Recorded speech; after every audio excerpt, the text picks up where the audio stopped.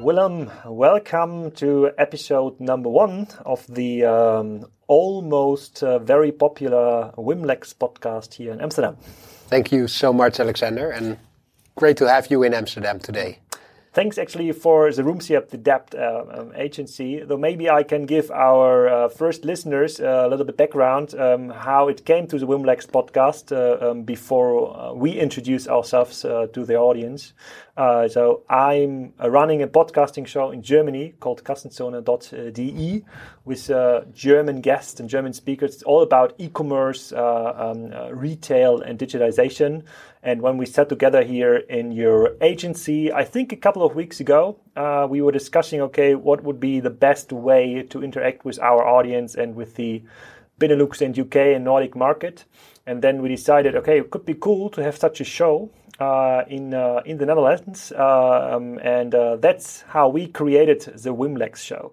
And I think we gonna tell the listeners later on how we came up with the name.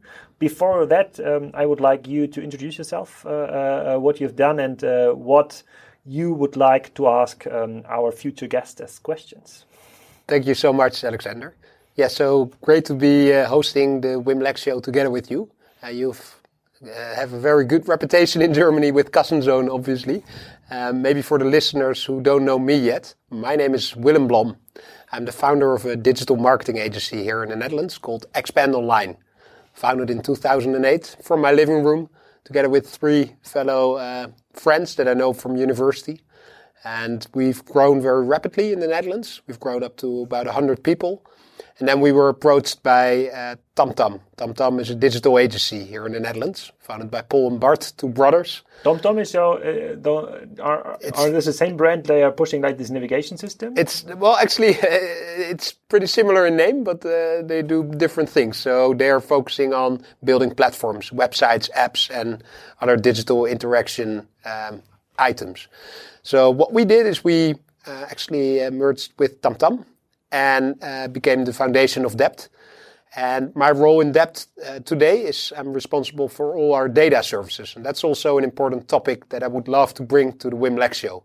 So I would love to engage with our future guests on the topic of data, how data is driving their decision-making within their companies, and how they're aggregating data and making sure that they make the right use of data. And besides that, an important topic for me has always been working with the right talent and finding the right talents within my company. And I'm very curious, especially since the marketplace for digital specialists is getting crowded, how those successful entrepreneurs are finding and nurturing talent. So for you listeners, those will be the topics that I would love to zoom in for the future guests. So your company was founded in the same year when Kassenzone was founded, actually, Nice. 2008, and Zalando. Though all the successful businesses have been founded in 2008. And if this is like the source of Debt, then Debt is also founded in 2008. The name came later.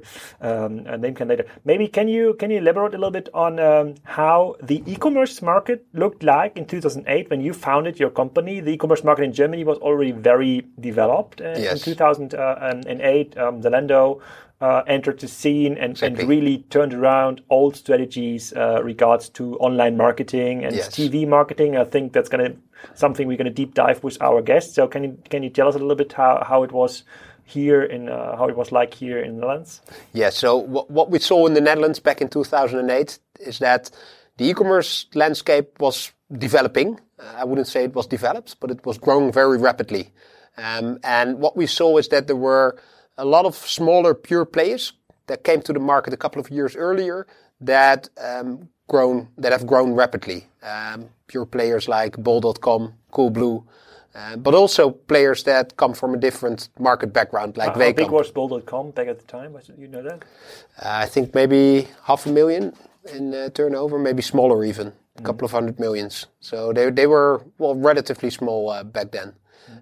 But yeah, they've obviously grown rapidly. But what we've seen since 2008, and what has been very interesting for me, is that back in 2008 we had pure player e-com companies and the brick and mortar stores. And what we see to date is that those pure player e-com specialists have ventured out to Main Street, and that Main Street has actually ventured into e-commerce or purchased pure player e-com players like bol.com, which was acquired by Ahold. So you see that those two worlds came together, and back in 2008 we were purely focusing on, with Google or, Facebook was still small at that time, but mostly with Google, driving the right traffic to a site and then converting on that site. Whereas today, we're looking at a full omni-channel spectrum and looking at how website traffic is driving sales in store, or how other offline activities are driving sales in shop. So you see that has really changed tremendously compared back to 2008. And maybe one question from my perspective, because I'm not a big believer in omni-channel, and we will deep dive into that with a couple of guests, because I what I've learned is that omni-channel is like preventing pure play businesses to really prosper, and I haven't seen like a brick and mortar based business being successful in getting customers back from the bol.com likes or from the Zalandos or Amazons. Is that here in the Netherlands still a thinking that it's possible to get customers back or to win like the customer acquisition competition by pushing out omni-channel strategies? Well, I think it is. Look, if you see the Dutch market, it's obviously small in terms of geographical size, and we see that people are usually close to retail streets as well. And what you will see is that although the Dutch e-com market is growing very rapidly, it's still maybe only 10 or 15% of the total retail spend in the Netherlands. And I think if you look at types of products like shoes, if you're buying shoes online, then the return rate is very high. So if you're a shoe retailer, it makes a lot of sense to drive people to your stores as well, because they can fit the shoe and see if it looks well and fits them well.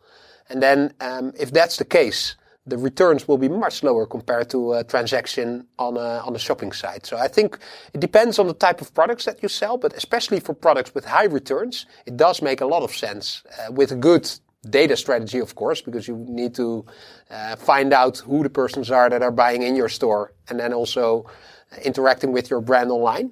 But for products that have high returns, it for me makes a lot of sense to also look at an omni-channel strategy.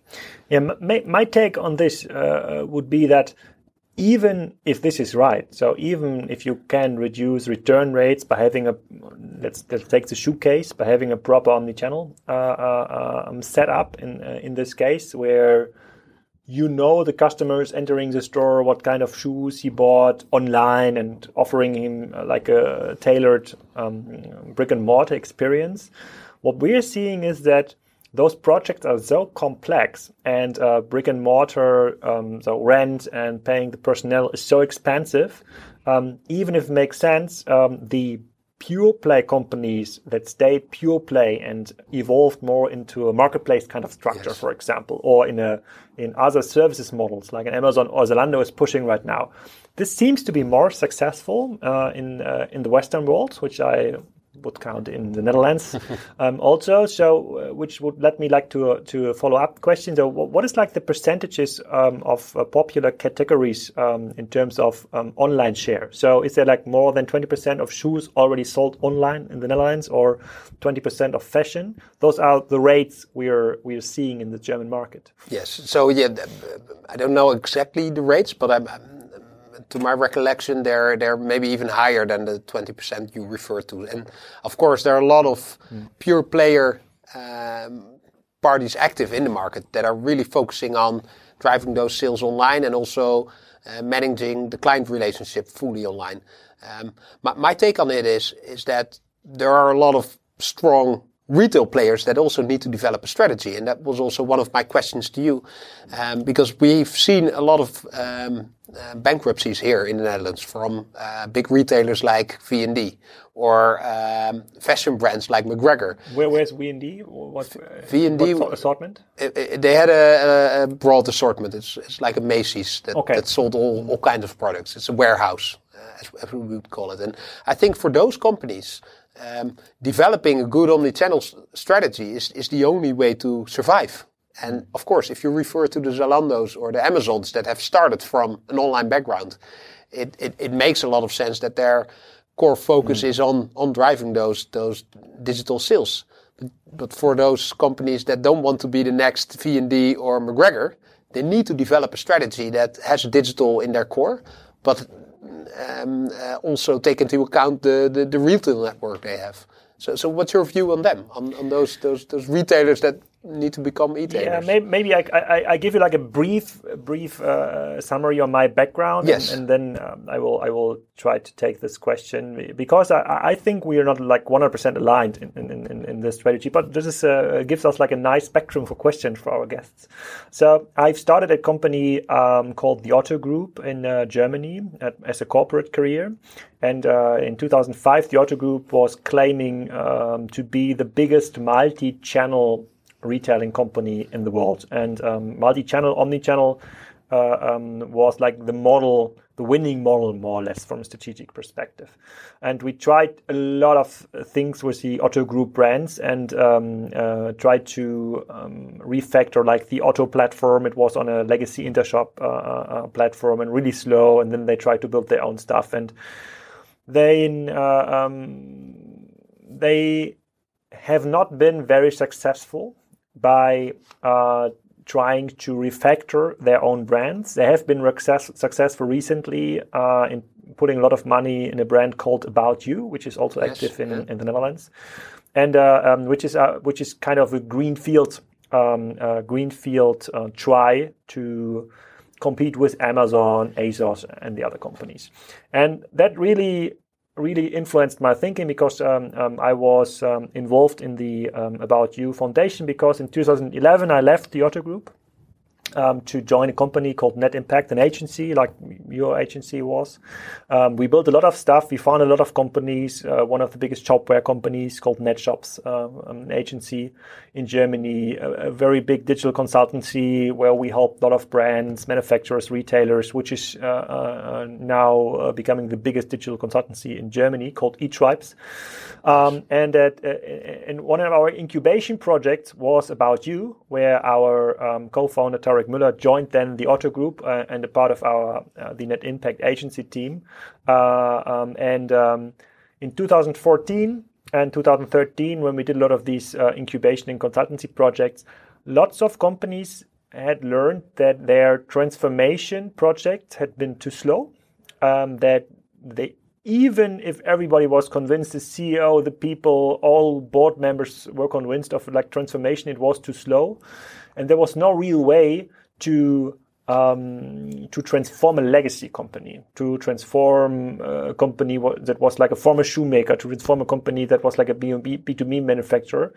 And it became more and more clear with the About You case and with other cases that the only way to transform companies is to bet on legacy-free ventures, where you don't have to transform people, where you don't have to transform business models.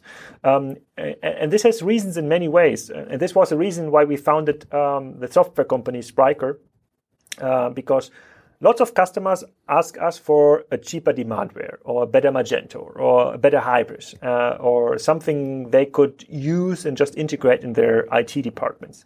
But we've learned that the only successful companies, should it be Zalando, should it be Picnic, should it be Ocado, should it be About You, had been companies that really in-housed IT capabilities and explained their USP through better IT capabilities, because it's not about selling better shirts anymore. It's about selling better, and this selling better and that is actually what would have been the answers for VPN. The selling better has nothing to do with legacy strength, like opening new brick and mortar stores or changing like the ceiling or the lighting in the store. It's about having like better personalization capabilities, having a better CRM, having a better product data online, having like better tracking, having do everything to create a better customer experience. And that's something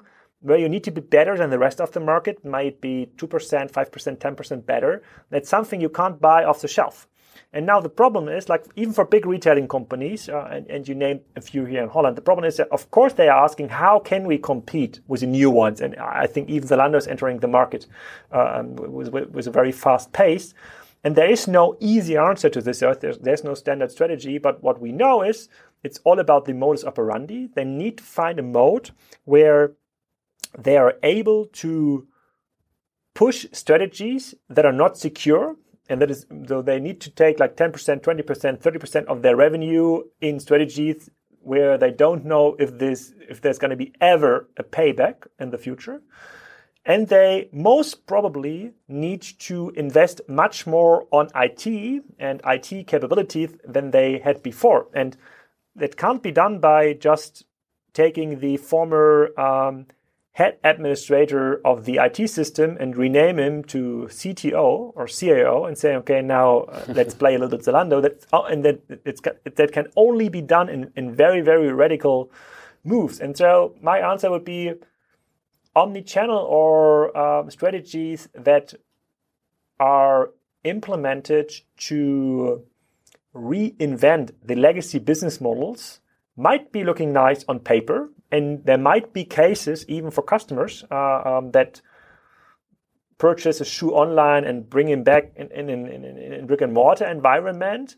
But implementing those strategies take so long, and they are so unsecure, and usually they are only serving like 5% or 10% of the potential customers.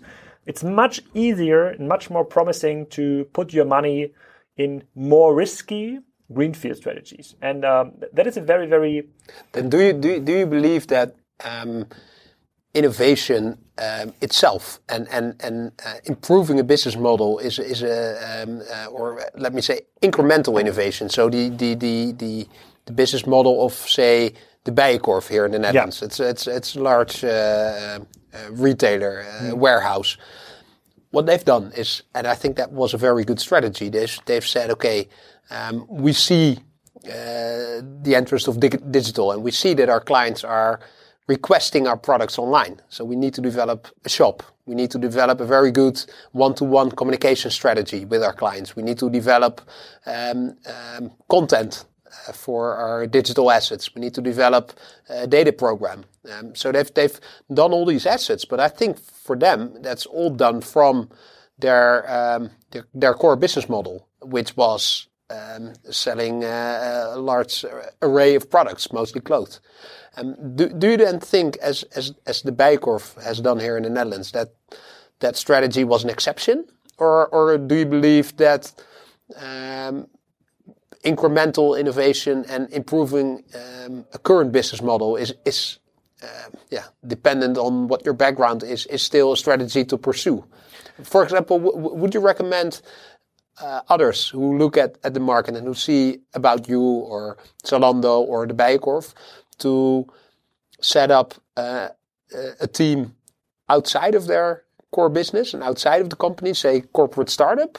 Or would you see innovation take place within the company boundaries and within current structures? Yeah, though that's very complex actually, but I would be very carefully when it comes to best practice strategies. That's usually like in consultancy projects, you try to find out what did Zalando, what did About You, what did Amazon, and try to copy it. So that usually never worked out, because what About You did in 2012 or Zalando did in like 2008 to grow, to enter market, doesn't work anymore. So strategies are really changing rapidly, and the businesses are changing rapidly. The businesses that are successful by doing like incremental innovation, and I would say Amazon is such a business. It started with like selling books, and then became like a marketplace, and then started AWS, IT services, and now it's becoming one of the biggest advertising platforms, which is a good thing for Factor A, a company you recently acquired.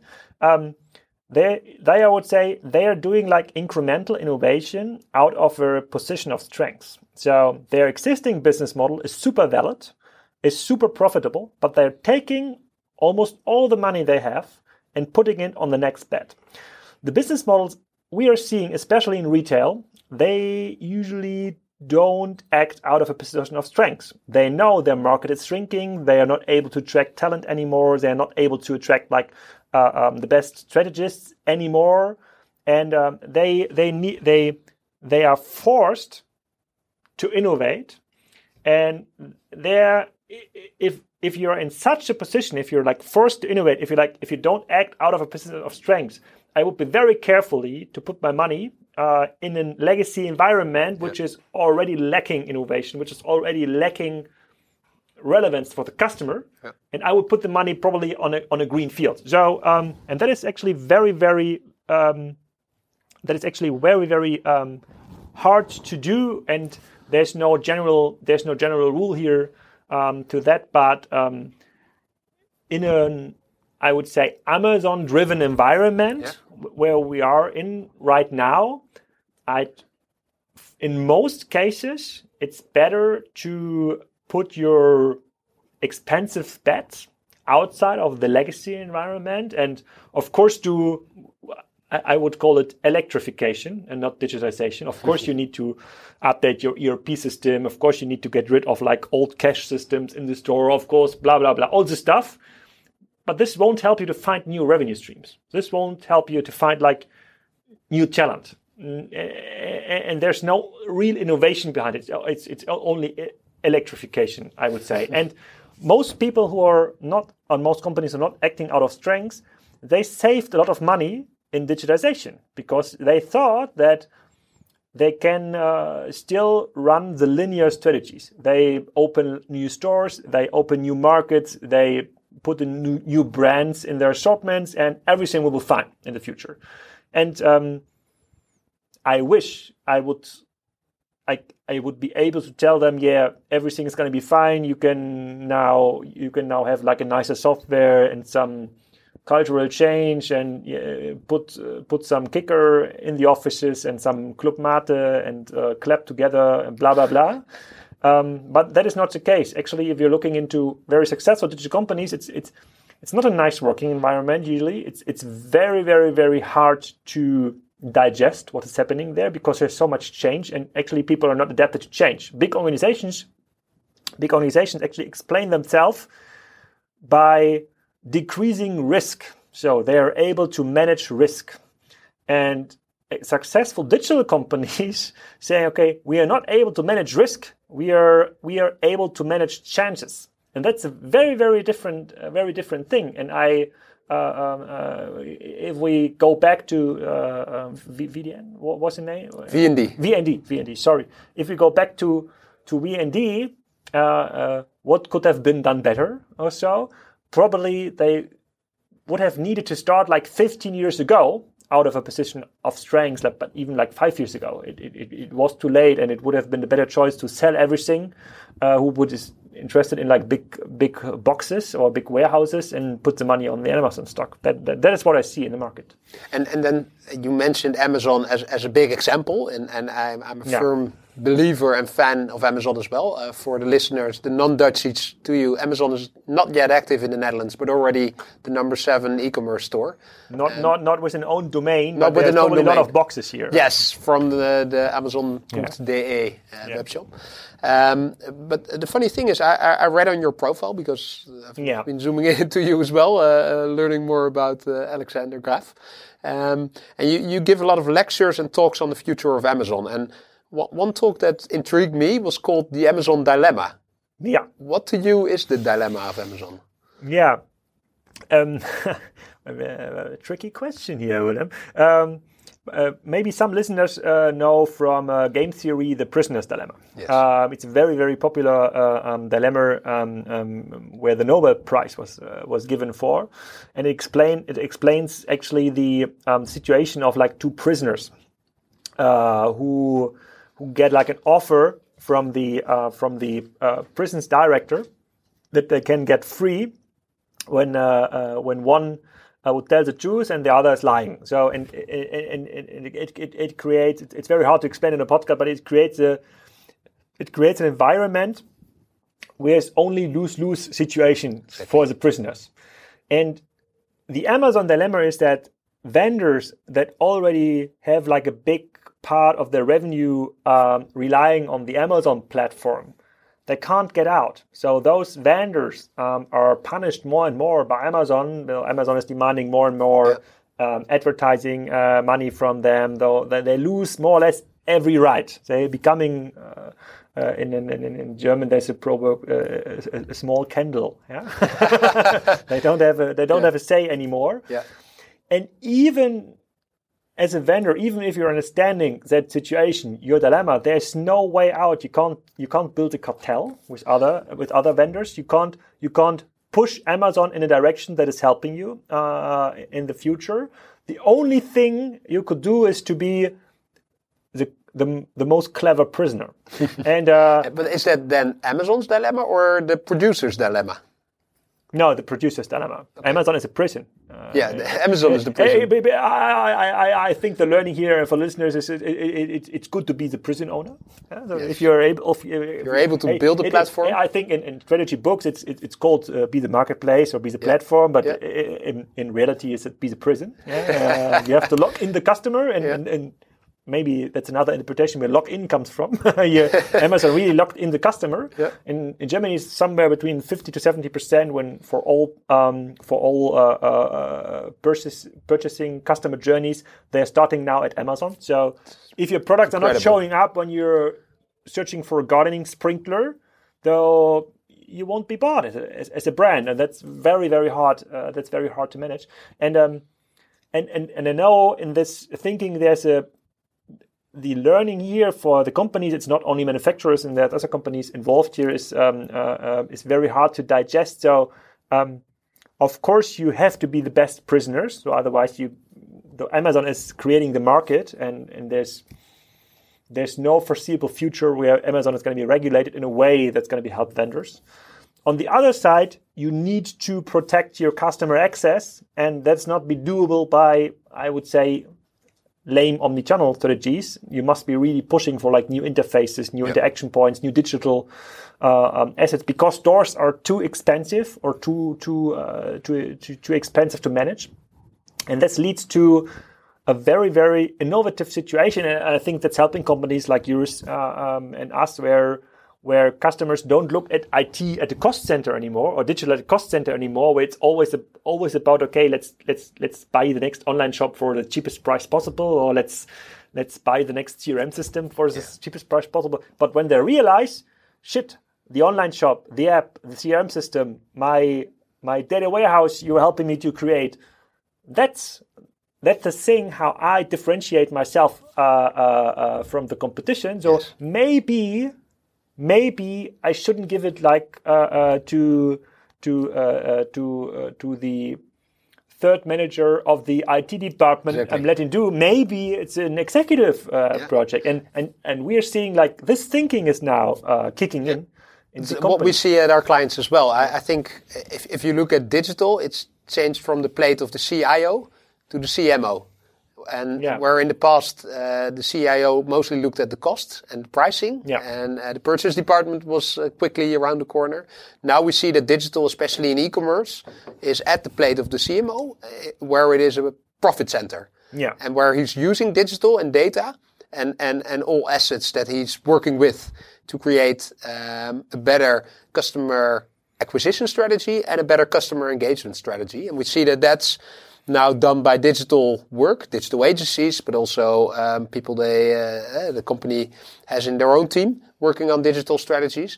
And we really see a change there in the marketplace. So we've become from a cost center, we've become a profit center. And we're the funny thing is, the way we work is we don't just deliver a platform, but also think of innovative ways to engage with those customers. So we're being approached as a growth partner as well. And that's I think what also is important for CMOs now to realize that digital is not just an acquisition of a CRM or a data warehouse. We have a lot of discussions right now going on aggregating data and making sure that you can interpret the full customer journey.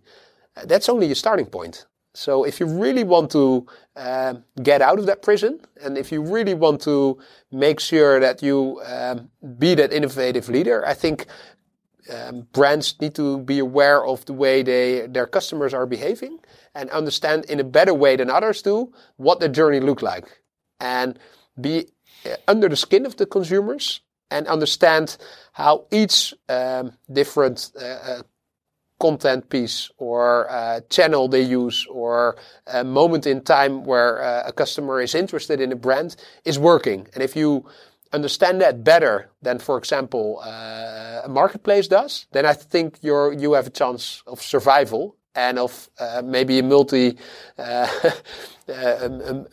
acquisition strategy, both using Amazon for their great asset, which is like you said, 50 to 70% of new customers using Amazon, as well as having a direct to consumer strategy in which, for example, loyalty programs can play a very important role in having better engagement. Yeah, though, but just to be honest, so I see two ways why customers are approaching us, and or two reasons. So one reason is ambition, because like people really want to push new strategies because they really understand like that there's a need in transforming and changing business models. But I would say 90% of the customers, not only at Spryker but all the other ventures I'm holding shares, 90% are driven by fear. Usually fear created by Amazon, but they have realized, because the market forced them to realize that it's nothing, the cost center view is not enough. So do you see it the same here in the Netherlands? Well, luckily we don't have that fear factor yet. Well, actually, it will come. It will come. But it's it's not as big as in Germany or in the UK or any other market where Amazon is active. So right now, I see a lot of brands still innovating based on their best assumptions instead of a fear factor. And I think that's a good thing, because that's also what is creating innovation. You mentioned Picnic before. It's a great example of a wonderful company that is disrupting the supermarket way of work and has developed a completely new way of distributing food to consumers. So I think that innovative approach of the Dutch is still present year to date, but I think like what happened in Germany, Amazon will change a lot. Yeah. How did that work in Germany? Because how fast did this rate of working from your strength to the fear factor become omnipresent? How fast? Yes. I would say, there's like it looks a little bit different from assortment to assortment. Right now we are seeing more and more bankruptcy in retail, especially brick and mortar companies. Yeah. I think today is a day when Amazon first hit like $2,000 mark, and Zara, like the Inditex holding, which is like the poster child of every vertical integrated fashion company, got like a big hit from analysts and losing a lot of value. Wow. I think the Zara owner today lost like $5 billion in revenue. So it's only starting now. I think we are in Germany, especially in a situation where Amazon grew in the last 2 years in a way that was unbelievable. I actually did some analysis before our show. So globally, they are growing $150 million per day compared to last year. In Germany, that means €15 per day. And if you compare it with ambitions of some of multi-billion-dollar customers saying, okay, in 2025, I plan to have 50 million online revenue. That's something Amazon is doing like just in growth, in like 7 hours, and in total it's doing 50 million in less than 1 hour. So it's that's kind of the momentum we are there. I think within the last 2 years it's changed a lot because all the linear strategy and from my point of view, most omnichannel strategies have proven to be not good enough to get customers back or to be profitable enough. But I think there are like new businesses coming out and it creates lots of entrepreneurial momentum. And Picnic is a very good example. I interviewed the Picnic founder from my cousinzone.de podcast, the German Picnic founder, last week. And I hope we get one of the founders here for our Wimlex podcast very soon. I'm very hopeful that it's going to work out. So it's hard to say. I think it's just starting, and that's why I'm so excited to have a show with you, because it's very good to compare the momentum of the markets. I agree. To learn from each other. Maybe before we are like telling everything what is really exciting in the first show, what are the questions you will ask our future guests in the podcast? Yeah, so for me, as said before, I'm a data guy. My father and grandfather were both math teachers, so I'm really interested in numbers, and for me that's interesting to learn from our guests as well. So we have Ben Waldring coming in today. Yeah, we will be interviewing him, and Ben Waldring, the youngest founder of a company here in the Netherlands. He started many different affiliate models. That is still his brand? That is still one of his assets. And actually, he was part of the team who inaugurated our King Wim Lex here in the Netherlands. So, oh, yeah? Yeah, I think it was King's Day a couple of years ago. Oh, maybe that's a good point in the podcast where you can explain where the Wim Lex show name comes from. Actually, obviously, your name is Alexander and my name is Willem. And that's the name of our king. And usually the name of our king is I don't know the English correct word for this. I think it's abbreviated, but it's shortened into Wim Lex. So that's the twist that we gave her. And he has a German father. And he has a German father, yes. Yeah, so the German-Dutch connection is there as well. There's actually no alternative to the Wim Lex show name. It was clear from the very first. Clear from the beginning. Yeah. Yes, and I would love to ask our guests on their view on data, on how they're using data to make future decisions, make current decisions, are aggregating data from different resources, from sales, from marketing, from finance. I'm really curious to learn about that, and Ben will be the kickoff for our show. So happy to learn how Bella.com and the other ventures looking for booking are using data to grow his business. Yeah.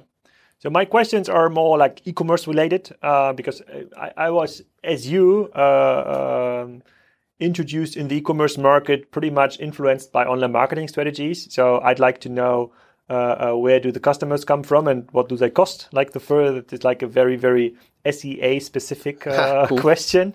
How loyal they are, very important question for most retail business models, and how profitable is a business, because I'm learning that most businesses are now setting up revenue streams that don't rely on retail anymore, but on data, for example, or on marketing services. It's not only Ben we are getting as a guest today, it's also Willem Castello, the founder of a very, very interesting venture selling windows with a solar cell integration for offices. Very cool. And tomorrow we have two guests on the Depth Festival. You know them better. I think it's Josh and Jason. We have Josh Luber. He's the founder of StockX. It's a really cool company. He actually was a data guy as well, and he was assessing the cost of buying and selling a second-hand pair of sneakers. Cool. Then he met the founder of the Cleveland Cavaliers, the owner of a big US NBA team, who had exactly the same idea to set up a marketplace. It's actually a trading place where supply and demand prices are based on the average volume that's being sold. So it's like a stock index on sneakers. And he's actually going to be interviewed on his StockX company. Yeah. And then also Jordan Watson. Jordan Watson is a very cool influencer. He's a dad, and he made videos called How to Dad on his now 3 daughters. So he's an expert on video marketing, on influencer marketing. He has, I think, 2 million views on YouTube with every video that he's produced. He's a best-selling author as well. So we're both fathers, so we can learn something from him. Yeah, and maybe that's important to understand for our listeners. So we are also recording our podcasting sessions with the camera, so you can watch them on YouTube on the Wimlex.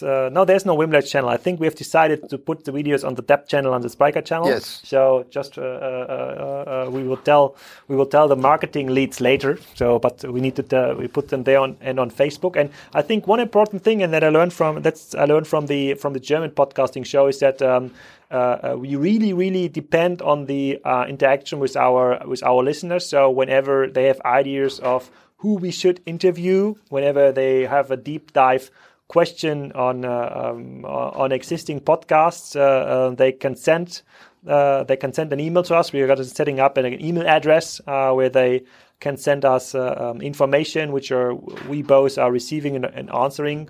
But I'm pretty sure it's not only today and tomorrow for our Amsterdam show. There's going to be more shows in Amsterdam, probably Berlin and Stockholm and other cities where we are hosting guests which have like a connection to retail and manufacturing and selling online. And we ask them question how they're going to survive in an Amazon world. So, Willem, lots of thanks for the first podcasting show. Here it's getting louder outside, so we need to close the first. There's a football game going. Yeah, it sounds like a football game that we should join in, and then we should prepare for Ben. Thanks a lot. Thanks a lot, Alexander.